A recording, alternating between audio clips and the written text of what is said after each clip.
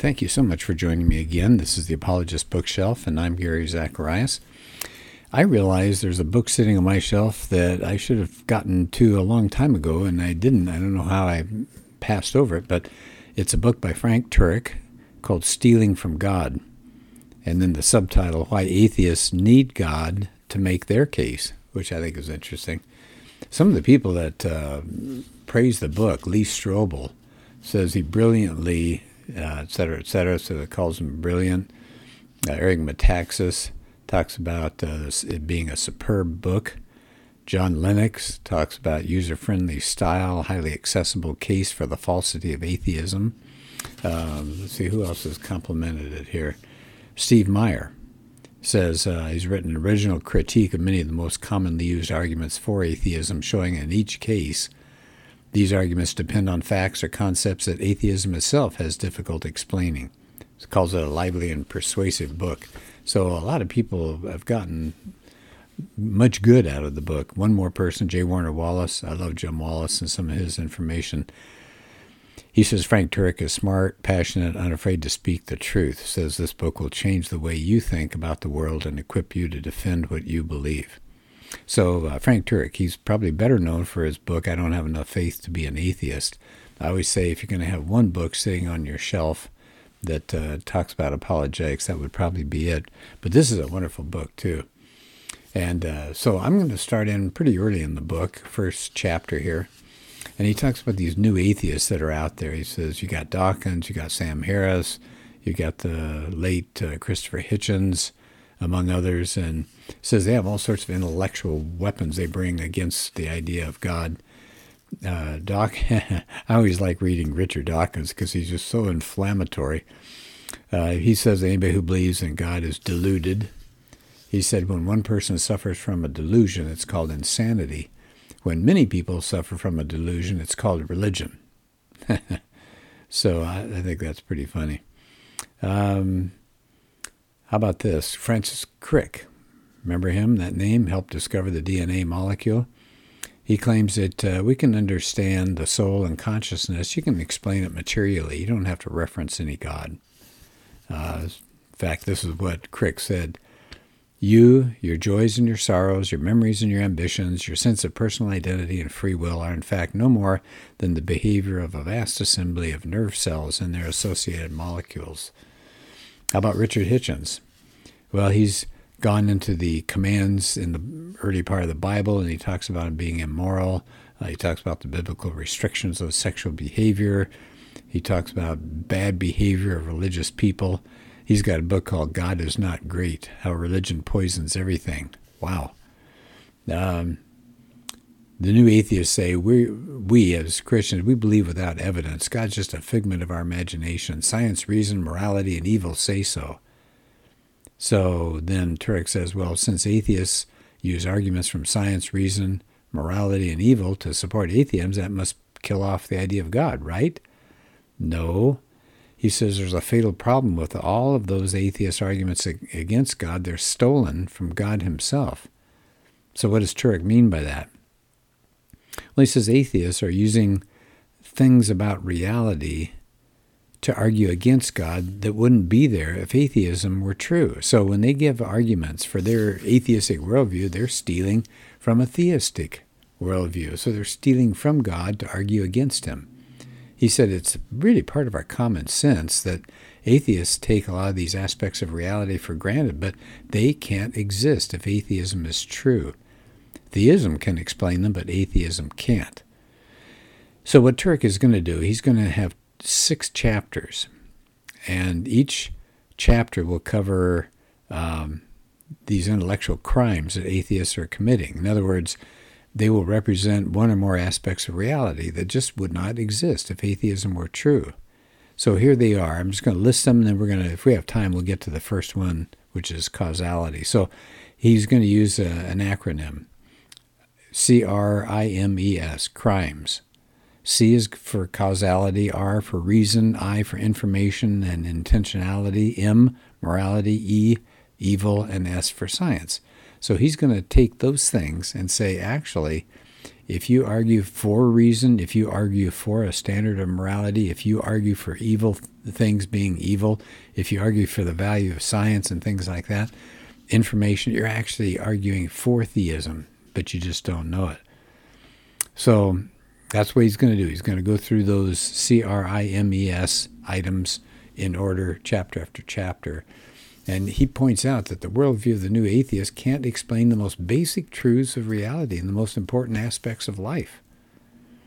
So the next section of the book here is, he said, well, let's start with a really basic question. People say, I don't believe in God. So Turek says, I'll ask him, well, what kind of God don't you believe in? And after they described their version of God, he said, I often agree with them. Yeah, I don't believe in that kind of God either. So he says the new atheists are not really rejecting the God of the Bible. They're rejecting a caricature. They see God as, kind of like a superhero like Zeus or Thor, that he's inside the universe and that we just use him to cover things that we can't figure out. He's morally arbitrary. He can fly off the handle. And remember, this is what Dawkins said about God. He said, I found it an amusing strategy when asked whether I am an atheist to point out that the questioner is also an atheist when considering Zeus, Apollo, Amun-Ra, Mithras, Baal, Thor, Wotan, and the golden calf, and the flying spaghetti monster. I just go one god further. Ho, ho, ho. I added that. That's not what Dawkins says. But he said that strategy, this is now Turek talking, that strategy is amusing, but it's kind of sad because he doesn't really know biblical theism. The God of the Bible is not like Zeus or Apollo or Baal or the rest. He's not a created being. He is being itself. He transcends everything that's created. He's the sustainer. He's the cause of all created things. This kind of God can be known by all people because he's revealed himself, the book of nature and the Bible. So he says, we've got to stop thinking of God as kind of like a big angel or an old man in the sky. The God of the Bible is the source and sustainer of all things. And here's just a list of some of his characteristics. He's self-existing, infinite, simple, not made of parts, immaterial, spaceless, timeless, omnipotent, omnipresent, omniscient, immutable, he won't change, holy, and he's personal. Now, he says, by the way, I'm not arguing at this point that this God actually exists. It says his point is that when atheists attack what they think is the God of the Bible, they're just attacking an idol, like the Old Testament talked about, an invented being that God kept telling Israel not to mess with. Orthodox Christians don't believe in created gods, and neither does Richard Dawkins. Isn't that funny? So it says, ironically, Richard Dawkins and Orthodox Christians and the true God agree on one thing: idols don't really exist. All right, the next section of this chapter I think is important because we're starting to see this as an argument. Turek says it's been fashionable lately for atheists to kind of back off and put all the pressure on Christians by saying, well, I just lack a belief in God. So the atheists will say, I don't really have a worldview. We just lack a belief in God. We don't have any burden of proof to support atheism. We just think the arguments for God are lacking.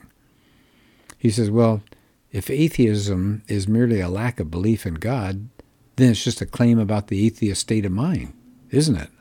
If you say, I lack a belief in God, that's talking about you. It's not really making a claim about God's existence. The atheist is just saying, I'm not psychologically convinced that God exists. So what, says Turek? That's offering no evidence either for or against God. He says, secondly, if atheism is just merely this lack of belief in God, he said, then rocks, trees, and outhouses are atheists too. They lack a belief in God. Yeah, I think that's pretty funny. Turek says it doesn't take any brains to lack a belief in something. A true atheist believes that there is no God. He says another thing about this, if atheists just say, well, I lack a belief in God, he said, why are they constantly trying to explain the world by offering supposed alternatives? They write book after book, insisting there's no God. You got quantum theory, you got multiple universes, you got evolution. It says it shows the atheists don't just lack a belief in God, they believe in certain theories to explain reality without God. Because atheism is what? It's a worldview. Now, worldview, by the way, it's like a set of beliefs about the big questions of life, like what's ultimate reality? Who are humans? What's our problem? How should we be living? How do we fix ourselves? So it said, if you say atheism is not a worldview, he said it's kind of like saying anarchy is not really a political position. Well, yes, it is. One person said an anarchist might say he simply rejects politics, but how should human society organize itself? And he's actually coming up with an idea. So atheists say they reject God, but they're still confronted with the problem of how do you explain ultimate reality? Atheists believe atheistic materialism is the best way to explain it. That's their dominant view. And that's the view that this book of his is going to address. So atheists don't lack a belief in materialism. They're not skeptical of that. They think it's true. Philip Johnson said, "He who is a skeptic in one set of beliefs is a true believer in another set of beliefs." Exactly right. Atheists can't get off the hook by saying, I just lack a belief in God, as if it's all neutral and it's up to the Christian to do all the heavy lifting there. So everyone has a burden of proof, Turek says. Yeah, that's right. Atheists have got to make a positive case that only material things exist. And Turek says actually when he debates, he'd really rather not debate, does God exist? He said he'd rather debate the question, what better explains reality, atheism or theism? And then that way, both debaters have the burden of proof to support their position. Atheists can't just point out deficiencies in theism. They got to make a case for all sorts of things that are caused by just materials. They have to argue the beginning of the universe is materialistic, the fine-tuning of the universe, materialistic, the laws of nature, laws of logic, laws of math, information like the genetic code, DNA. They've got to argue that life and mind and consciousness and free will and objective morality and evil, all those things have to consist only of materials. Isn't that interesting? So he says the main point is that the new atheists have got to come up with reasons that materialism is true. Just saying I lack a belief in God, that doesn't prove their worldview. So he said, don't let atheists hide behind their lacking definition. A true atheist is someone who believes there is no God. Of course it is. And then they have the burden of proof to show how, if there's no God, then materialism is true and reality could be explained without God. But there's going to be a problem doing that. Let me move ahead here a little bit. Kind of sad. He mentions in another section of this opening chapter that something like 75% of young people leave the church after high school because the society is pushing so hard at atheism.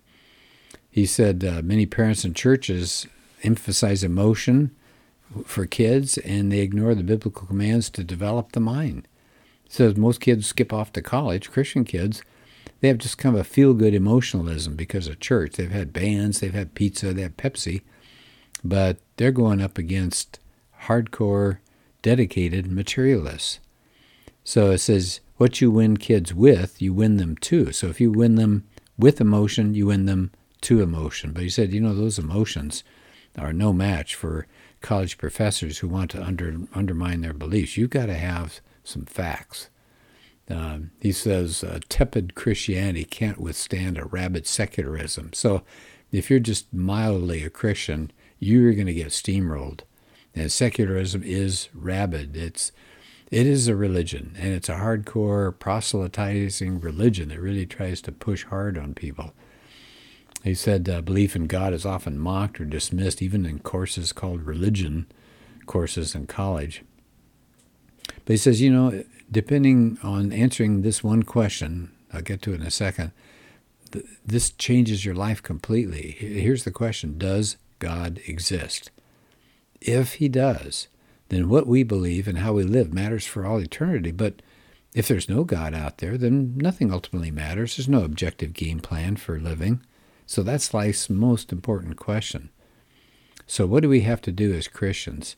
We've got to expose the faults in atheism. We've got to provide evidence for Christian theism. This is the time to do it. This is the crucial time that we're living in when we're being challenged. And he says atheism is growing. We've got to refute atheistic beliefs directly. So how do you do that? He said if you look at atheism, he compares it to a house that has fatal flaws in its foundation. Most of the views of atheists that he's going to tackle in this book are faulty, he said, because of logic, or they can only be supported if theism is true. And he says, here's the most common logical mistake. He's going to bring this up again and again in the book. So here's the most common mistake atheists will make. They violate the law of non-contradiction. They put forth, he says, a theory about reality is supposed to be universal, but then they exempt themselves from it. So we'll see that as the chapter continues. He said, you don't have to be a specialist to spot problems. He said, the foundation of every field is philosophy. He said, not the kind of pointless stuff where you kind of sit around and ask, do I really exist? He says, the kind of philosophy that tries to discover what reality is and how it works in every aspect of human experience. Does atheism best account for everything in human experience? Not just material things, but immaterial truths that we perceive, like logic and love and justice and morality and consciousness. He said, if we'll use the tools of philosophy, and he'll get into that, if we'll use those tools, that would include logic and good reasoning skills. Wow, and we don't see much of that today, do we? But he says, if we use these tools of philosophy, he says, we're going to see that atheism can account for very little of what we experience. It lacks power to explain reality. He says, we'll also see that the assumptions that atheism depends on are flawed. And he says it's going to bring the entire superstructure of atheism crashing down. He said it's a house is built on the sand of illogic is a goner. So he starts in, that's the end of his opener, and then he starts in on that CRIMES, causality, reason, information and intentionality, morality, evil, science, CRIMES. And that first chapter coming up is causality. And it's, in other words, how did things get here? What caused this universe? So, excellent book. I enjoyed this a lot. And I'm sorry I didn't get to it sooner. But I know you'd like it too. Stealing from God, Frank Turek. If you have a chance, watch Turek. He has tons of YouTube videos. He goes to college campuses. He interacts with people. He's from New Jersey, so he's got kind of an attitude. It's a lot of fun to hear him. I've got a DVD of him debating Christopher Hitchens. He did this years ago. If you ever look at that DVD, by the way, you know what you're going to notice? Hitchens does not use logic. He does not use science. He does not use philosophy. The issue is, does God exist? And Turek does. So what does Hitchens do? He uses emotional arguments. He makes people laugh. He talks about how angry he is at God. He ridicules Christianity, but he has no arguments. I just think that's fascinating. Well, anyway, thank you for joining me, and we'll do another podcast soon.